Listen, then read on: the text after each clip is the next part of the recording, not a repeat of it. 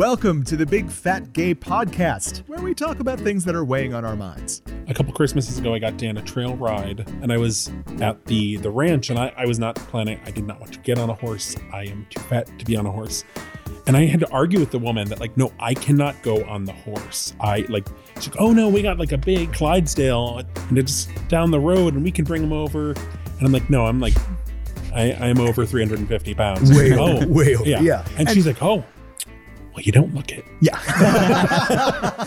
So Hot and Heavy is a new show from TLC about fat women who are in relationships with hot male chubby chasers. There's so much about the show that doesn't feel authentic. Yeah, it really doesn't. It's something. It's well, that's what Dom was saying. Yeah, like it's better than nothing, but it just the fact that the title, like I'm going back to the title, it can be interpreted a number of different ways. Dan's way, Trevor's way. But like I feel like if this was made 20 years ago, the title of the show would have been Beauty and the Beast. The majority of hiring managers will not hire fat women because they're fat. Victoria, Texas, there was a hospital that told all of their employees that if you have a BMI over 35, you can't work there because health workers should look healthy, and being fat doesn't look healthy. I wonder if that was ever applied to their muscular employees. Just curious. Yeah, exactly. In the 1800s, there was a diet called the move away from the swamp diet. Oh, yes, sir.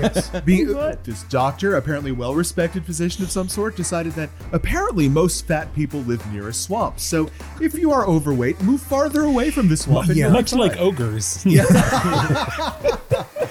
On Twitter, people expressing concerns like, oh, I hope this doesn't turn into like just David Harbour just being a big fat joke, which we kind of saw in Endgame with Thor. If you read the interview with the writers, they were, I think, certainly very aware of that decision and kind of one of the repercussions of having jokes about fat people in the movie. But at the same time, they made a specific choice to resolve his emotional issues as a character throughout the course of the movie. And a part of that journey that was not there, which frequently is in stories about fat people, is that he didn't have to lose weight. Yeah. Is there a specific tip that somebody should keep in mind if for instance, their mother finally, blows up and spews everything that she's been holding on to for years? Yeah, although there's a huge prejudice against fat people and there's a lot of oppression, they really think they're doing this for your good. And so a good place to start is just saying, like, I know these are your intentions, but this is not a topic for debate. You don't get a vote on my body.